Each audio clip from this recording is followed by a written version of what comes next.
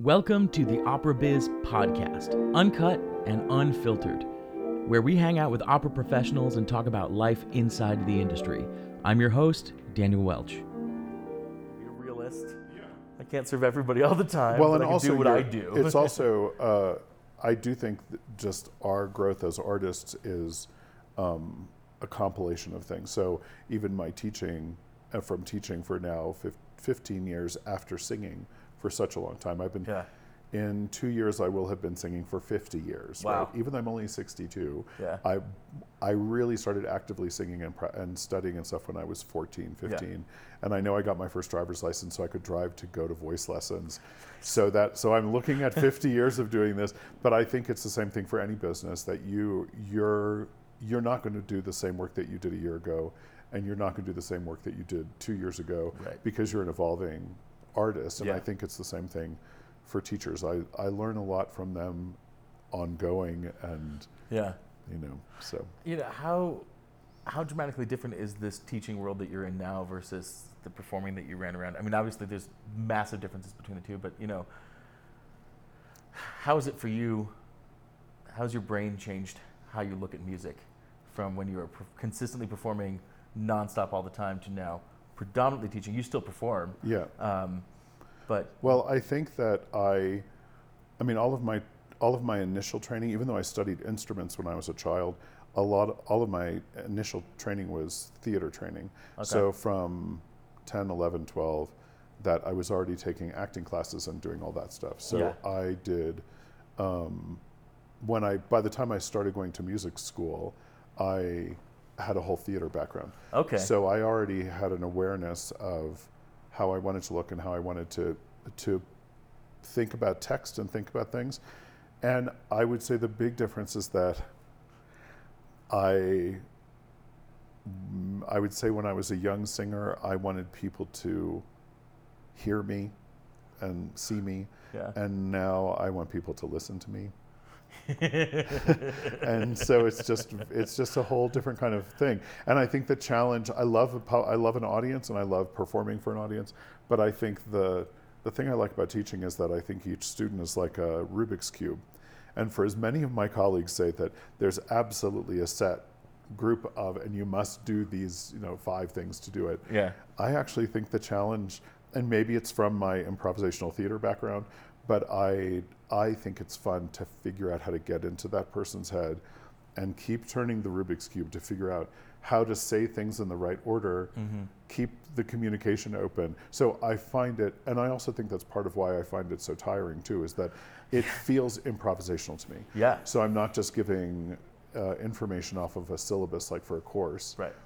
You're not just saying, follow this equation. No, I'm engaging them as an individual and hopefully helping them develop a technique that's unique to their own voice. Yeah. So my students who are, especially my students who are performing around, all sound very different. So I don't have a sound in my studio. I think everybody sounds very different, and I want it to be that way. Right. We want that unique sound personality. That's right. There's unique tendencies and voices and tones and colors, and no, I really dislike that wash of. Well, and just like you said, the aesthetic now, or you just said that somebody had said to you, but I think part of the aesthetic now, and part of it is sound engineering, that all of the sound, the instruments aren't as unique sounding to me as they were not that long ago. And I remember when I first moved to New York and everyone was saying, oh, the golden age is over and all that. But you could go to the Met on a given night and hear Joan Sutherland and Birgit Nilsson and Leonie Rieseneck and Gwyneth Jones and Morella Franey and Renato Scotto. And there was right? That's the group that I consider the golden age of opera. But everybody then was going, oh, what happened to the golden age of all the people from the 50s? And you look back now and you think, wow, that was a pretty amazing. And people, and actually yesterday I was talking to a friend of mine because I'm a big fan of Roberta Peters. And people used to say, oh, Sutherland canceled, so we have to hear Roberta Peters. Right. And now you look back and go, Roberta Peters was a great singer, who sang for decades at a very high standard. So not a settle for. Yeah. No, it's funny. I think that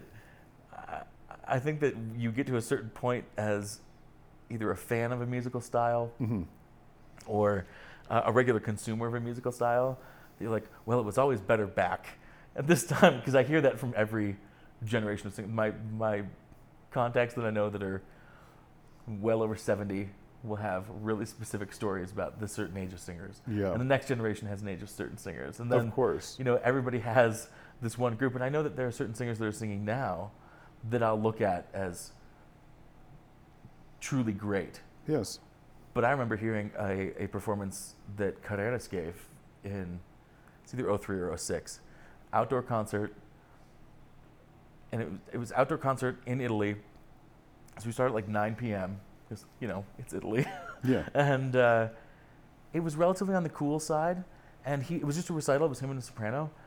And he sounded unbelievable. Yeah. He didn't sing above a G.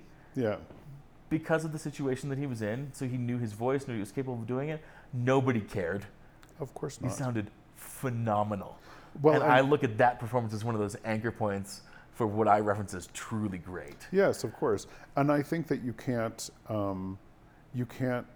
the impact of a performance, or the first time hearing something, or the first time hearing somebody like that, you can't replace that years later, right? It's like having, you can't, as you get older, you can't have new old friends, right? You know that that's not going to happen. You still have your old friends. Yeah.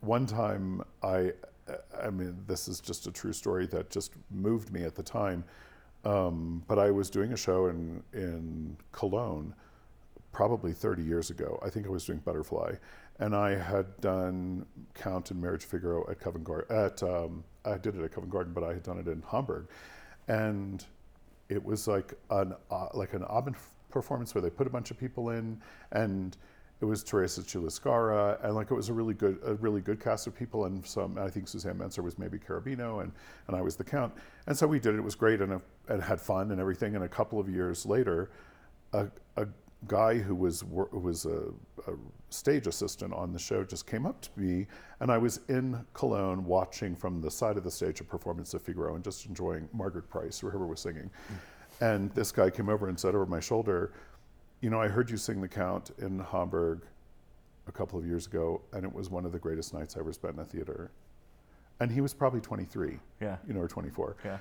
And of course, I know that, I was very happy with my Count, but I don't think I was the greatest Count that ever walked God's earth. But I think that the impact of seeing Marriage of Figaro for the first time, and seeing it in a space with a good cast of people and a good orchestra, the impact of seeing your first Marriage of Figaro cannot be replaced with seeing it 15 or 20 or 300 times more. Right. So it was very flattering that he said that to me, but I took it more as the impact of him seeing Figaro for the first time. Well, it's totally true. But that's one of those things that's hard to translate out of opera into other things. Mm-hmm. Same show, 2 seasons ago at the Met, I was in the house to see Figaro, and the girls next to me were, one of them I think was going to Manus, and the other one was a friend of hers that was in town visiting. And so she took her to the opera. And the girl who was sitting next to me was probably 19 at the oldest. Yeah. And she had no idea where she was. And I could tell this because she's texting her friends, and we're sitting so close together in these seats that I can read her text messages. And she's like, I don't know, I guess it's the Met Opera thing. and somebody was like, well, what shows? And she's like, I don't know. And she's like, let me send you a picture, because that show starts with the curtain open and the set's right there. So she takes a picture on Snapchat and sends it to her. And then the lights dim, the chandeliers go up, and the overture starts. And there was an immediate look of total awe on her face. Of course. Of hearing a symphonic overture live in the space. Yeah. And so she turned the dimness down on her phone, and she held up her Snapchat, and she starts live snapping the overture. And half of me is going, put your phone down. Come on. And the other half of me is going, isn't this really what we need right now? Of course. And then I didn't say anything. She ended up live snapping straight through the entire first act. Oh my gosh. And she was really, really careful to make sure that people couldn't see it. She stopped at the intermission. I think her friend said something to her. But I want somebody to be so enamored with the production, no matter what age they are, no matter how much experience they have with the medium in general. Be so enamored with the show, they have to show it off. Of course. And I miss those moments. Like you said, you have that once. Yeah. where you're just floored. But I think you'll have it again, just like you said with Carreras. I think there's moments, and you still have moments where you're really, really moved, and you hear something, and somebody just touches you, or a lot of it for me is poignant. Like I hear things in context of a song I haven't heard in a long time, and then I hear a young person singing it for the first time, and then it just touches me differently because I have a different kind of kaleidoscope of emotions than I did when I was younger. Right. So I absolutely love it, and I love the teaching part. I love performing, and I still enjoy the ego part of it, and the fast. I like doing fast comedy and stuff, but it doesn't call me the same way as teaching calls me. Right. So let's go way back. So you started in theater before anything else. Did you come from a theater family? Like, how did you end up in that? Like, what led you to being on stage in the first place? I mean, I'm a spiritual person, but not a really religious person. But I think now, in retrospect, I feel like my involvement in the theater is like a calling. It's like what I'm meant to do, and so I'm very grateful to have that. And when I was really little, I was playing with proscenium sets and building proscenium sets and taking marionettes and making scenic things. And my friends were building go-karts, and I was building proscenium flies, and I just was completely obsessed with it, really from a very young age. Yeah. And I knew absolutely that I was going to go into the theater, and then my voice just kind of took over my life. Yeah. But I wanted to be a triple threat. I tried to dance, that was hopeless.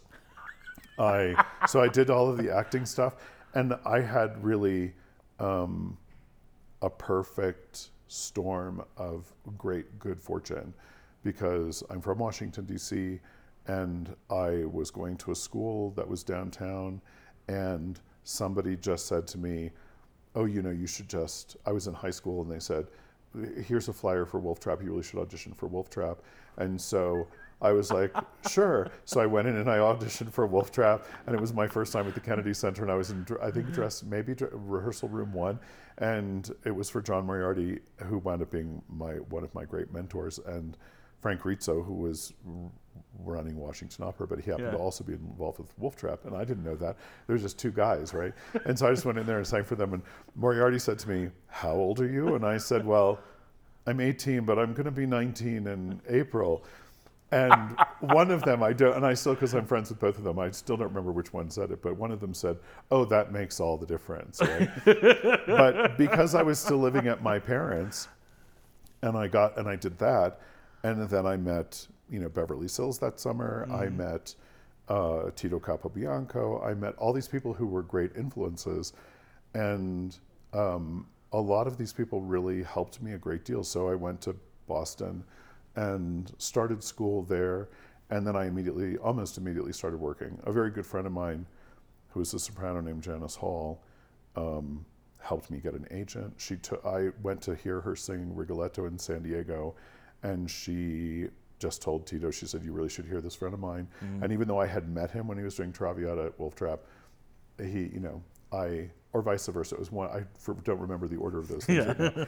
But he and I, became completely enamored with each other, and he gave me a 6-year contract, and I sang it. So that was my young artist program. Wow. I just kind of skipped but in the 70s, the young artist programs weren't established the way they are now. Right. No, it was a totally different path. Yes. And a completely different institution. Yes. Than it is now. And I went with John to 2 summers at Central City, and I audited that summer at Wolf Trap. That summer I auditioned. They said, we don't really think we can give you a full position in the young artist program, but would you audit? And I was like, okay, sure. So I met all the coaches at the time, Ben Milensik, like all these people who are still coaching that I met at that time. So it really was just like a perfect storm. I was ready because I'd been practicing and studying theater and my music, and then it just went like, so I got busy very fast. Yeah. How much performing in the States did you do before you started performing regularly overseas? Or did you do kind of them simultaneously? I would say I started overseas really early. Yeah. Like I my debut in Europe was in Pearl Fishers in Paris at the Châtelet. And it was probably 1981 or something. So I think I sang in San Diego the first time in 78, so I was 21. Okay. So I was 23 or something when I sang in Paris. Yeah. And very shortly thereafter I went to Hamburg. So for all of the 80s I balanced both. But I was really busy in the States and singing a lot in Chicago and San Diego, and I was very fortunate because I had a big success in my hometown. So Washington was, I sang 9 operas there or something. And the first one was The Barber of Seville, and I had a really big success. And fortunately, I mean, really, that's why I say it was really just like good fortune. Yeah. And I think I'm talented and everything. It's not like I don't think that I don't think it should have been anybody else. I was happy it was me. Right. But in retrospect, I think, oh my God, this is just so good, such good luck. But I had a big success doing that. They asked me back for the following year. And I would say as a teacher now, I see how lucky I was that my first big theater, Marcello, was in San Francisco. And within a year of that, I did, with Mary Jane Johnson, was my Musetta in San Francisco. And I did San Francisco, Chicago, and Toronto. And within less than a year, I had 30 performances of Marcello under my belt. Wow. And that was probably 80, I don't know, maybe 82, 83, 84, like somewhere in there. Yeah. But it was all within a year that I had those performances. Same with Barber of Seville. I did 12 or 13 the first time, and then Washington revived it. So in a year I had 28 performances of Figaro under my belt. Nice. And I just started getting farmed out to places because I could jump in. Right. And with improvisational thing, I could be thrown into productions and did really well doing that.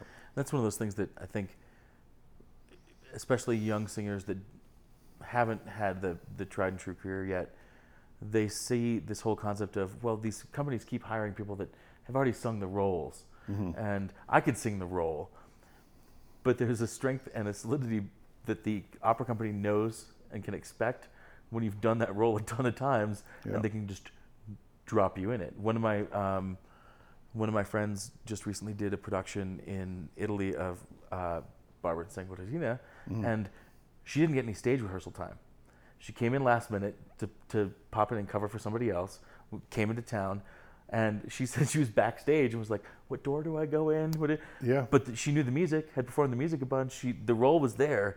That prep was taken care of, but she's so strong as an actor and as a professional that they can drop her on any stage and she's ready to rock and roll. Well, and that was the system then was actually really good for an actor. Like, if everybody knew their roles really well and you put everybody on a relatively traditional set, you're forced to listen to each other. You're forced to watch what other people are doing. Yeah. You're forced to be really active and reactive. Yeah. And there were some really, honestly, really exciting nights. I understand why directors want to rehearse something for 2 or 3 months and then have the same packet of people do all the performances to maintain their artistic integrity over the production. But those jump in things are really super fun. And if you get, another way that I was fortunate is that if you get a hook, like I got Barber of Seville, I had a success with Barber of Seville. So ultimately I did over 225 performances of the Barber of Seville, and I sang it everywhere and I got thrown into it. And if you're a person who gets a hook like that, like Denise Graves with Carmen, Mary Jane with Fanciulla, you get a hook and you get known that way, and then companies are likely to give you an opportunity doing other things. Right. So yeah, I was really, really lucky with that. And also because it was DC, that very first time I got a review in the Herald Tribune because it was in the Washington Post. So everybody in Europe read this review. It was before the internet, and I was 20. I was 22 years old or something, and it was like, okay, that happened, And so good fortune has a lot to do with it. Yeah, for sure. What are you performing now these days? What are your venues that you're? Well, I just did the Old Guys in Bohème, Benoit and Alcindoro. And I did them last year in Victoria, British Columbia, and I just did them with Vancouver Opera this year. Nice. And I've done Aegis. I would love to do Aegis again in Elektra, and there's a few character parts that I'd like to do. But I spent most of my 40s trying to look like I was in my 30s and going to the gym and working out and doing all of that. And now that I'm 62, I'm happy to play maybe 10 years younger than me or 15 years older than me, but I'm really not going. And I broke up with actually one of my agents because this particular lady really saw me as those young guys. And I'm like, no, really, it's just... It's not happening anymore. As flattering as that might be. As flattering as that might be. So I'd love to have a go at the mayor and Albert Herring. I'd love to have a go. Yeah. I would still like to have a go at Herod in Salome. Yeah. I just did a couple of years ago Dead Man Walking and did Father Grenville, and I love doing that.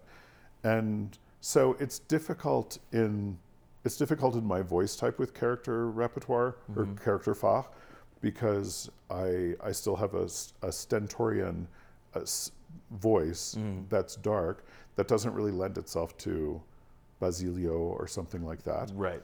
So I just have to pick and choose, and if something comes up. But really, I have an academic position too, so I do have a full-time job at a university. Right. Yeah. and I'm doing more recitaling and stuff like that too. Yeah. So. What are some of the differences you're seeing in what it was like performing in the 80s and 90s versus what it's like performing now? Like, what are some of the changes that both in the opera houses and the rest of the cast members, and how shows are treated? Is there a really big difference in basically how opera was treated in the 80s and 90s versus what it is today? Yeah, I mean, I think there's a huge difference. If you find like an antique version of Opera America, for example, you would look in the back cover and you'd see 3 pages of opera companies, or 3 pages of little tiny type of dozens of opera companies. Yeah. And people had a chance to go and try things out. So if you went to a smaller company, even if you were singing regularly in a large company, you could go to a smaller company and try things out, and you could get a kind of repertoire going. Yeah. And now I think it's also equally difficult for directors and conductors to take chances and to take an artistic version of something and really take a chance, because the theaters want successes that are going to make enough revenue to cover their expenses. Yeah. And it's the same thing for singers. You don't, people work and work and work, and maybe when they're 38 or 40 get a chance to do their first countess, Yeah. And then 3 years later they're a little bit too mature to be singing countess anymore, and that's just a shame. Yeah. That there isn't more opportunity. Yeah. So the people who are creating opportunities for singers to perform are really people that we need to value and support, because we need more of that. Yeah. I know I said to you earlier, I think it's also changed because if you're not multitasking, if you're not marketing yourself in a certain way, and you're not teaching and promoting your own projects and developing your own projects, and writing. I spent a lot of last year writing a libretto for a song cycle to get a composer to do, doing all of that stuff that doesn't initially bring in any kind of revenue. Right. But that's one of the luxuries that an academic position gives you, right? Is that you actually have time and hopefully some access to funding that you can do things like that. Yeah. But I think everybody now has to be good at promoting their own market, their own product for the market, and how they're perceived by the market. Every soprano I know has to develop her own projects, and that's how the big way how it's changed, I think. Yeah. This whole time I've been here at Taos, and anytime that I work with younger singers, if they're not getting involved in new music, get involved in new music. Yeah. Work with composers and librettists and put out premieres, even if it's a small song cycle or whatever, for a couple of reasons. Number one, it's a great networking tool. Number two, it keeps you performing, keeps you sharp. And number three, in the States, that's where the grant money is. Right. The grant money is in new music. Nobody is really funding, unless you really have a very specific donor base or you're phenomenal at fundraising. Yeah. The easiest money is in new music. I've seen projects where there were 3 shows, and 2 of them were classic Right. opera repertoire. But the operating budget for the entire season came from the first one, which was a premiere. Right. And that's where it was. Well, and they have to do it. It's also just so good for their skill set. It's Yeah. not only are they forced to be creative, but they're forced to be creative in developing something that they haven't listened to 10,000 times on YouTube. Exactly. So they don't have a fixed idea of how they're supposed to fit into this.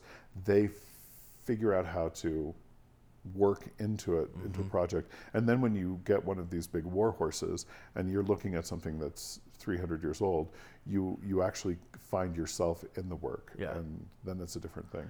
When I was in my 20s and looking at new music, it always scared the hell out of me for exactly that reason. Because I started playing piano when I was 8-ish.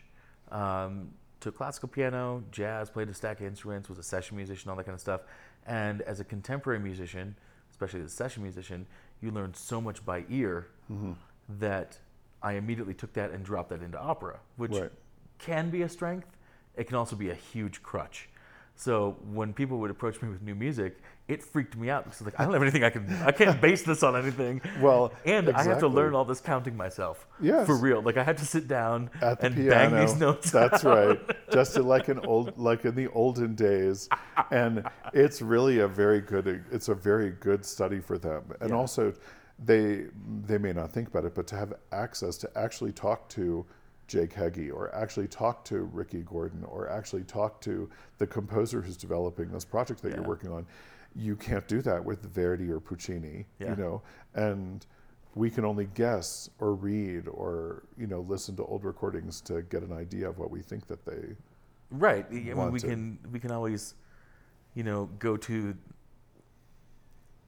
the student of the student of the student of this person, Right. and we follow that kind of that paper trail of, this is the way they actually did this. Well, and I do tell people, go back and listen to Toscanini because at least he was in the orchestra pit at the Met. Damn straight. So, and the fact that Toscanini did all those recordings for RCA Yep. in the 40s, Yep. go listen to those Yeah. and listen to people who sang the roles. But in I the met, house. I was up working with the resident artists at Minop while I was up there to see the world premiere of The Fix. And I had a couple friends in the cast, so I wanted to go out there, and everything kind of worked together. And it was a good working weekend. And I got to meet Joel Puckett, the composer, and Timothy Myers was the conductor for that, and he's done a ton of world premieres. Premieres are kind of his thing, and he loves working on new music, and we talked a lot about that. But I know talking to the cast and Joel and Tim that there was an ongoing musical dialogue, and the show was getting tweaked constantly. And part of it was because they were trying to make it really click with the singers, and certain things didn't work in the orchestra, or once everything was actually put together on stage, stuff needed to have an evolution of its own. Yeah. And then in the last dress rehearsal, they cut a whole chunk from Act 2, and so they stayed late and they reran it, and then the next time you saw it out there was the premiere. But there was the dialogue with Joel, and the same thing for Marnie. Nico was really, really involved with the whole process, and I know talking to Chris Maltman and Isabel Leonard, they had ongoing dialogues. Of course. With this, because there's an evolution to the piece, and being part of that evolution of new Well, and music that's why is they so used to special. do out-of-town tryouts. They used to do them before this media thing. Yeah. They used to take things to Boston or Washington D.C. and cut them up and run them, and then take them to New York when Right. it was a fixed package. It's like a soft open. Yes, but you can't do that anymore, right? No. So and Once it's out there, it's out there. But that, in a way, is kind of a shame, I think. Yeah.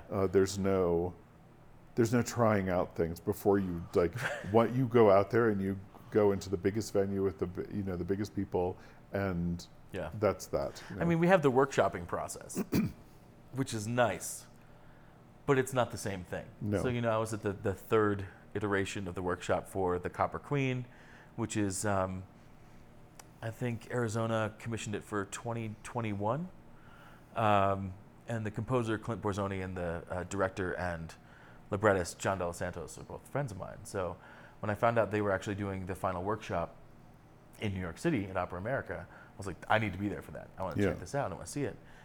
And so, it's a concert version, piano version of the opera, with a small audience to kind of get the vibe. And they do the Q&A afterwards, and people can make suggestions and talk about what they felt about it, but that's still not the same as the premiere performance. No, it's where really, you actually have a real audience that's giving on the fly audience feedback via applause and the energy on stage. I mean, the way that the way that they have to workshop things now, even on Broadway, the way they workshopped Hamilton, the way they workshopped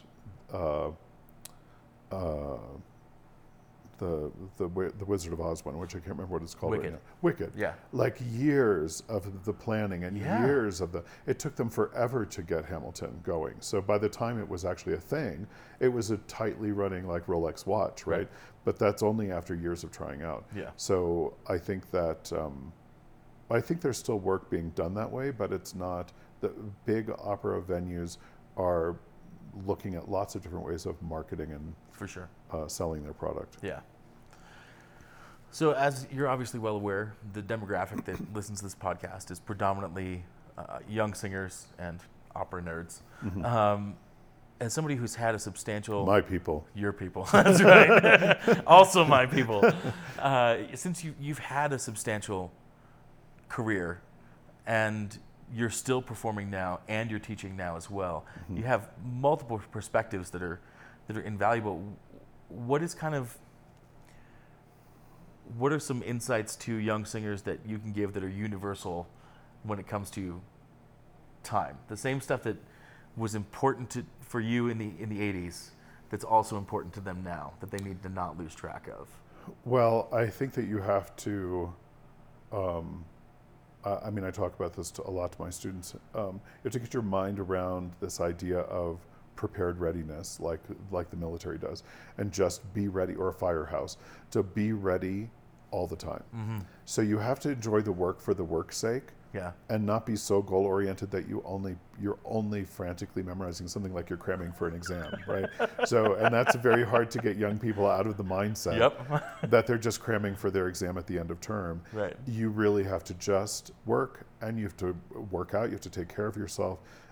And whether it's yoga or any of those things that you did, I used to love going to the gym, and I did all of that during the really active portion of my career. I was very aware of how I needed to look and how I needed to present myself, and coaching and singing, even when I wasn't performing. So I would just say that prepared readiness, being ready for the call when the call comes. You know, when they say, you know, what is luck? It's when, you know, practice and good fortune cross the path, and good practice. And I think that's when I had that luck when I was younger. It was really already, even though I was young at the time, I had already been working for 6 years doing this stuff. Yeah. So I would say, and the only thing that I not that I would change anything, but the big mindset that I would have had differently was that I would have not been so myopic. But I was also very fortunate that I had lots of opportunity to perform, and people were hiring me to perform. Yeah. But now in retrospect, I think I would have liked to have taught the entire time. Teaching was always my ultimate interest. Okay. And I think that I would have taught the whole time. I would have maybe produced more of my own projects, but I was a for-hire person. Right. So I loved directors, and directors loved me. And so I liked working with directors and acting and theater things. Yeah. So I would advise people not to be so myopic that they're, you know, or what they think success is. I think working in the business is success. Yeah. Yeah. That's one of those things, my last day of classes here, like my last session that I have with everybody. I hit social media, talk about ideal networking practices. But one of the things that I hit this year that I didn't hit last year, and I wish I had, and it didn't come to me literally until about 2 weeks ago while I was prepping to come here, was that we had a real talk about what success means to them. Right. And that, you know, as a singer, like, we want to be like, I want to sing on the Met stage.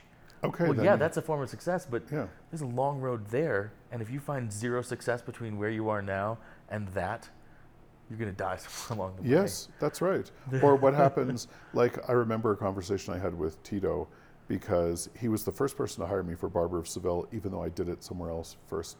After that, he offered it to me first. And I was also doing Pearl Fishers in Paris.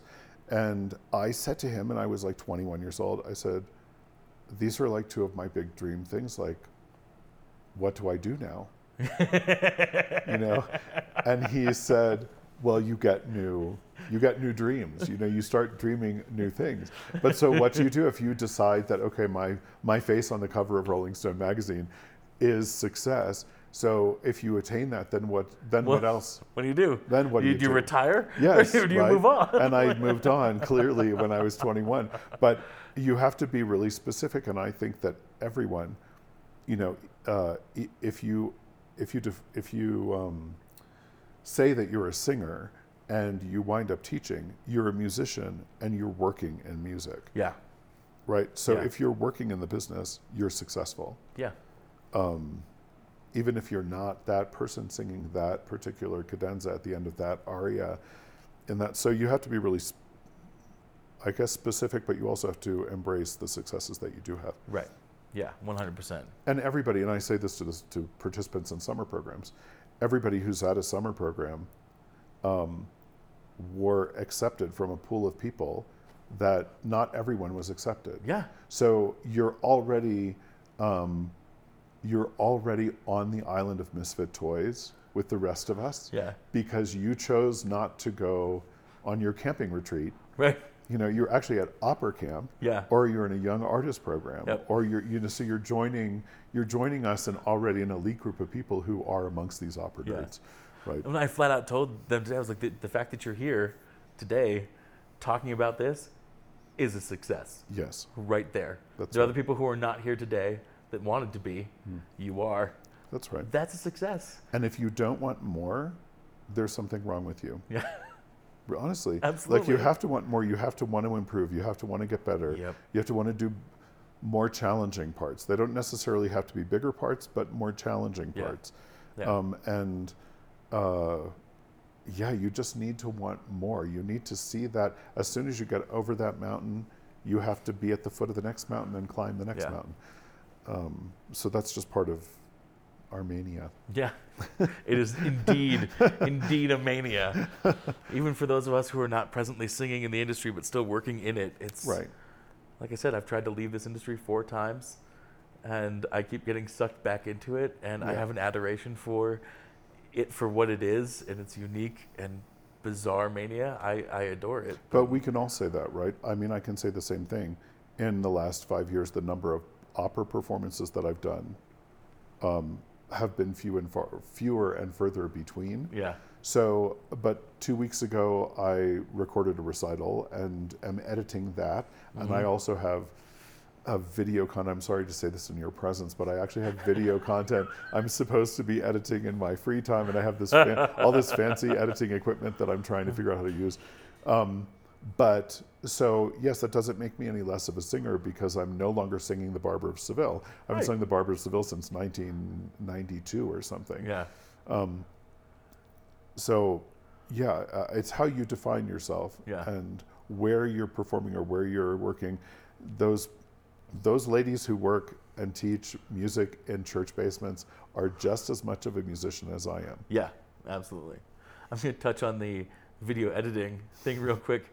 I've told a couple of people recently, in this day and age where media needs to be so prevalent and there's such a turnover of like being able to put media out quickly and well, I tell people, if you have any way that you can learn how to edit video or edit photos a little bit and be responsible for some of that yourself, it means that you can take a performance that you may have a full-length feature performance, you can cut that down yourself. You don't have to pay me $65 an hour to cut it yourself. That's right. You know, just learn how to do it as a professional.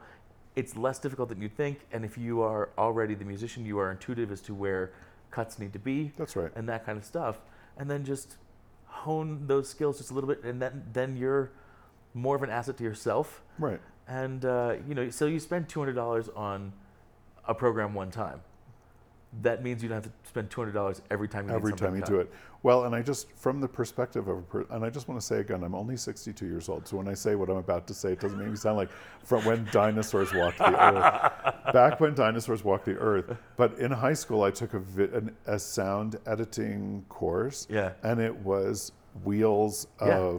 of tape, Yep. and we laid it out with razors, and you Yeah. actually physically cut the tape and then taped the tape back together and tried to play it in a way. And really, the one that I just got, which I can't remember what it's called, and anyway, it's a podcast, so I guess I won't say it, but the video editing thing I just got for my Apple is so much easier than that. Oh yeah. So Seriously. it has gotten much easier, and also for a lot of the older music nerds there who might be listening, technology is so much easier now, 20 years on, than it was when it first came out. It's much more user friendly. That's it right there. It's the user friendly nature of things. The interfaces are much more intuitive. That's right. Now than they have been in the past. Yes, it really absolutely is. You got to wait for the new tech to come out and then hang on the market long enough that everybody wants it. And then once everybody wants it, they find a way to make it easier to deal with, but you don't lose the processing power behind it. And I am living proof. I survived my screen going into safe mode many times years ago, and I lived to tell the tale. So, yeah. So, because you've sung a little bit of everything, in your personal music history, all-time favorite roles or favorite performances? Oh, of your own that you've been a part of. Wow. Well, I was a baritone for 15 years, and I've been a tenor ever since then. So maybe 25 years or something. So, I would say it was really fun to sing Lucia in Central Park with Alfredo Kraus and Mariela de Villa, and have a huge thunderstorm break out. And after my duet with Lucia, they had to actually stop the performance. So it really was like Enrico di Lucia, or Enrico di Lammermoor. And they were all really nice about it, but it was Paul Pliszka and Alfredo Kraus and Mariela de Villa and me. And that was 100,000 people running, soaking wet from Central Park. That was exciting. But I would say I liked doing roles multiple times. I felt, as a baritone, I felt really I don't want to say attached, but I'm like Rodrigo and Don Carlos. I was like him. I felt, even though I enjoyed doing Figaro and those characters, I had an affinity for his character and his conflict and the political conflict that he was in. And as a tenor, I would say, I would give up everything I've ever sung in my life to have sung Tristan, and I did. And I sang 25 performances of it. It took me 2 years to learn it, and it was a huge, just emotional journey for me. So I would say I have a great affinity for Tristan. But I think Don José, I had the most moving performances doing Don José. So as a tenor, I did more Josés and Floristans than anything else. Okay. And but actual individual performances, I don't know. There were lots of things that were really. So it's hard to say. I loved singing. Yeah. I loved singing at the Met. I have to say, I sang Manon Lescaut at the Met, and I got to sit in a little tiny carriage, knee to knee with Morella Freni, next to Italo Tayo, to make my entrance in that in a real carriage by drawn horses. By drawn horses. That was pretty exciting. Nice. Just to sit there with her and say, in bocca al lupo to her, and her go, just nervously, just nod at me. So I'm very lucky. I had a few of those things. Let me chat about that. I mean, you're somebody who had success both as a baritone and a tenor. Mm-hmm. There are so many. We're so, in the U.S. especially, we have that mindset of you have to fit into this box of a voice, right? Kind of thing. What drew you to that voice change, to that Fox change, and was it a natural change for you? Was it something that kind of an internal struggle that you fought with, and then kind of landed on the correct sign of tenordom, or Well, I mean, business-wise, it would have been much easier for me to just stay a baritone. Yeah. Right. So that, like, I can just say that up front, it would have just been easier if my voice had just dropped. Yeah. And because I knew Pasquale really well, and I knew Dulcamara really well, and I knew Alfonso really well, and all of those. So I kind of thought that was like the natural progression. But even when I was a teenager, I was switching back and forth between baritone and tenor. Okay. And I actually hurt myself. So I felt like I hurt myself. And I was like, okay, if this is, and at 17, I had the wherewithal to think, this is my life, and I'm not going to let anybody mess with me. And I'm a baritone, and that was it. And I never addressed a conversation, and anybody who had tried to talk to me about it. Yeah. And even maybe 10 years later than that, I was doing Onegin in Washington Opera with Giancarlo Menotti. Menotti was directing. Yeah. And he said to me, well, are you a tenor yet? And I completely blew him off. I was so angry at him because I was singing Onegin. I wasn't singing Lenski. I was singing Onegin. Yeah. And I was like, I'm a baritone, doing all that. So clearly, this is why I'm here. Yes. So a few years. Yes, I'm your leading man. So a few years later, I was doing Traviata in Lausanne with Roberto Alagna as my son, and it was one of the first times, because I had sung Traviata quite a bit already at that point, and it was one of the first times I had a tenor of that caliber that I felt like I could have any kind of father-son. He's not even 10 years younger than me. Yeah. But I was still only 30 or something. Yeah. And he was maybe 23, and he had just had a big success at La Scala with singing that. And I sang the aria, and I thought it was pretty well one night, or that it went well, and nothing, dead silence. So I got really angry, and he's sitting there, being upset about, what I had just said to him. And when the baritone's supposed to go, che dici che ferma, I got mad, and I walked straight down stage, and I said, che dici che ferma, to a B flat. And I basically looked at the audience, and I sang the B flat while the curtain was coming down. And the audience went nuts. They applauded through the scene change. And I'm back in my dressing room, and Roberto came to me, and he said, you're a tenor. I don't care what anybody says. You are absolutely a tenor, and don't think about anything else. And it's funny in retrospect, because I was upset during that production, because things that had been easy for me 10 years before that, like Pura si come un angelo in the duet with her, I really had to really work and just kind of work and warm up and be in a different kind of way. And my voice just wasn't cooperating. Mm-hmm. So I went to my teacher, who had been my teacher at that point already for about 10 years, Armin Boyajian. And I basically was like, okay, we have to break up, because you're a baritone teacher and I'm a tenor. And he was like, why do you think I don't work with tenors? And it had never occurred to me that we didn't have to break up. And then I sight read through the third act of Otello, the first act of Valkyrie, Florestan's aria, and with really no problem. Yeah. And so I was like, okay, this is happening. And he sat on me and said, okay, you have to study Don José, and you have to study, certain things. So I completely followed him. Yeah. And but it was because, so the short answer is that it was really because my voice was settling upwards. Yeah. And I think now I was smart enough to follow it and not try to make it stay someplace else. Yeah.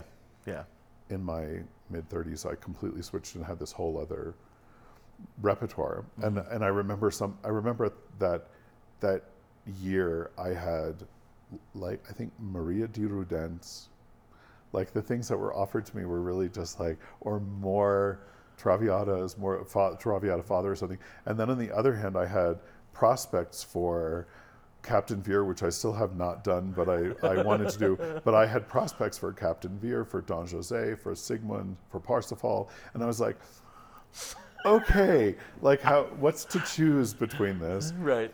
And I feel like I have to say, there was one point somebody said to me that we often inadvertently benefit from other people's suffering. And Totally. There was a guy that I just adored him, and I loved his work, named Chip Ellsworth. And he, right at the same time as I was switching, he passed away from leukemia, I think. And I got 3 big contracts, bang, bang, bang, because Chip's wife was now a widow and his children no longer had a father. So I think that whenever you get those opportunities, I think you have to be grateful, because you have to go, okay, something good just happened to me, but its impact on the world that we live in, it costs something else someplace else. So you have to be grateful and go forward and embrace that costs somebody else maybe something. Right. Is there anything else you can think of to cover? I don't think so. You covered the Fach change. I was glad you asked about that, because nobody asked me about that, so it's nice. But that's one of those things that I lived in a state of limbo for a long time. Mm-hmm. But there are so many people that deal with a Fach change, mm-hmm. and they're either scared of it or they don't know how to dialogue through it. Right. Well, and it's more. It's challenging in a different way, more challenging, I think, for men, because we're such either or people, and really the business basically says you are either this or that. Right. And there's lots of really smart women who walk the line in second soprano between first soprano roles and mezzo soprano roles, and they just don't throw the gauntlet down one way or the other. Right. and it's really, they're very smart that way. Yeah. And they can do that, but we really can't do that. One of the things about being at Taos that I think is interesting, not just because I get to work with old friends, but Faith Esham and I are both people who did Fach changes successfully. I didn't know she went through one as well. She was a mezzo. The first time I heard her, she was really having a very big career singing Carabino, and she's the first Hansel and Gretel that I ever saw. I also saw her do Cendrillon in Paris. That when I was doing Pearl Fisher, she was doing Cendrillon. She was filling in for Frederica von Stade. And Faith had a very established career as a mezzo, and then became a soprano and did Mikhail and the Carmen movie with Domingo, and had a really That's what I always knew career. Her as. I didn't know that she had a mezzo. Yeah, she was a mezzo career. Before, and she was a very, very sexy, compelling Carabino, and I still tell her that to this day, even though I was technically still in high school when we met that summer at Wolf Trap. So I still tell her to this day, you were an awfully sexy Carabino. And yeah, so it's unusual because a lot of people, I don't know if it's just it's timing and luck and so many things too with it, but I would just say that that's something that Faith and I have in common, is that we both made that change. We both made that change after having success in one area, and then both of us have had success in the other area too. So, I was definitely very mindful of, I took time. I took 2 years and sort of carefully went into almost exclusively higher repertoire, and I spent each summer for, I think, 3 consecutive summers working with Armin just on the tenor stuff, and then I started doing a cycle of auditions for people and getting work and stuff. Yeah. So I was careful, and I got some offers really right away that I didn't take because I thought it was too sudden.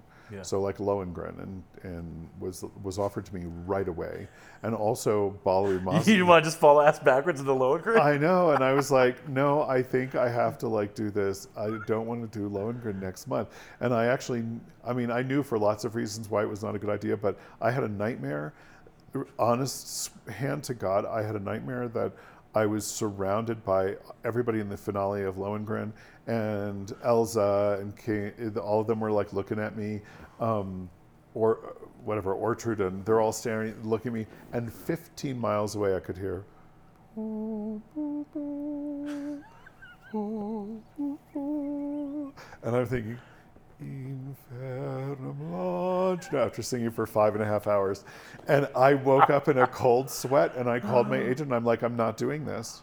I'm not doing a new Lohengrin in a month. Yeah. But there were plenty of people who did that, and plenty of people who had successes doing that. Yeah. And I was like, no. I was much more interested in still being able to sing in my 60s than I was in getting a big bang success really fast. But yeah, that's why I like to talk about Fach changes, because they work differently with each voice. Mm-hmm. And just as you said, that each student is kind of a Rubik's Cube that you have to figure out. I feel like anybody that goes through a Fox change or has any kind of shift in their voice and they change rep, it works differently for each person. Right. And you have to kind of figure out what works for you. Yeah. Is an immediate, somebody flipped a switch and you do this now, or do you take some time working it so that you're comfortable and then you're comfortable and confident to take the next role in the new voice? That's right. And I think that's a dialogue that I think a lot of young singers need to hear. Yeah, and they also have to know enough about singing and know enough about their own instrument to listen to their own instrument. Yeah. And be able to feel what feels right. I was surprised that Benoit and Alcindoro felt as good as it did, and I was like, okay, this is happening, and I still have a low extension, but I can't live down there, but I can make noise down there. Yeah. Now and then. Yeah. But that's fine. I really like when you're hanging out at 9,300 feet. Yes. So those guys are fun, and I have no intention of stopping performing, but it's not the thing that I'm seeking out. Yeah. And I just want to say one of the things I'm thinking about when you talk about Vincent, and also Miss Harshaw, who I only just met. I didn't know her. I didn't study with her, but she had a roster of people that all had extremely different voices. Yes. And it was one of the things about her studio that I always admired, was that it didn't seem like there was any kind of cookie cutter studying going on. Yeah. And if you look at even just Kevin Langan and Sally Wolf and Vincent Cole and the different people who studied with her, all of these unique personalities and all of these unique really sounds. And I think that I don't feel ownership over my students now. Like, I'm happy that I was successful as a singer, and I'm happy that that happened. And I don't feel like at this point in my life I'm making a success off of the back of my singers, right? My students who study with me. Yeah, I call them my singers. I understand. Yeah. But I'm very proud of Ian Burns and being in Santa Fe. I'm very proud of Spencer being in Glimmerglass. I'm proud of my students who are successful. And I know it reflects well on me because I just do. But I don't feel like I'm trying to build something off of their success. Yeah. So letting them be them for who they are as a performer and who they are as a singer. And I say to them, I had plenty of people try to take credit for my success when I was up there and my sweat was on the floor. Yeah. And so I'm very careful not to superimpose that onto my students. That's super important. Thank you very much for taking the time to do this. It was fun. It is. It's great. And, it's nice to be in this. I love being in this atmosphere now. For more information about today's guest, visit our website at operabizpodcast.com/guests. And don't forget to subscribe to our channel wherever podcasts are heard for 2 new episodes every month. Follow us on social media as well. Instagram @OperaBiz and Twitter @OperaBizPodcast. Thanks for listening.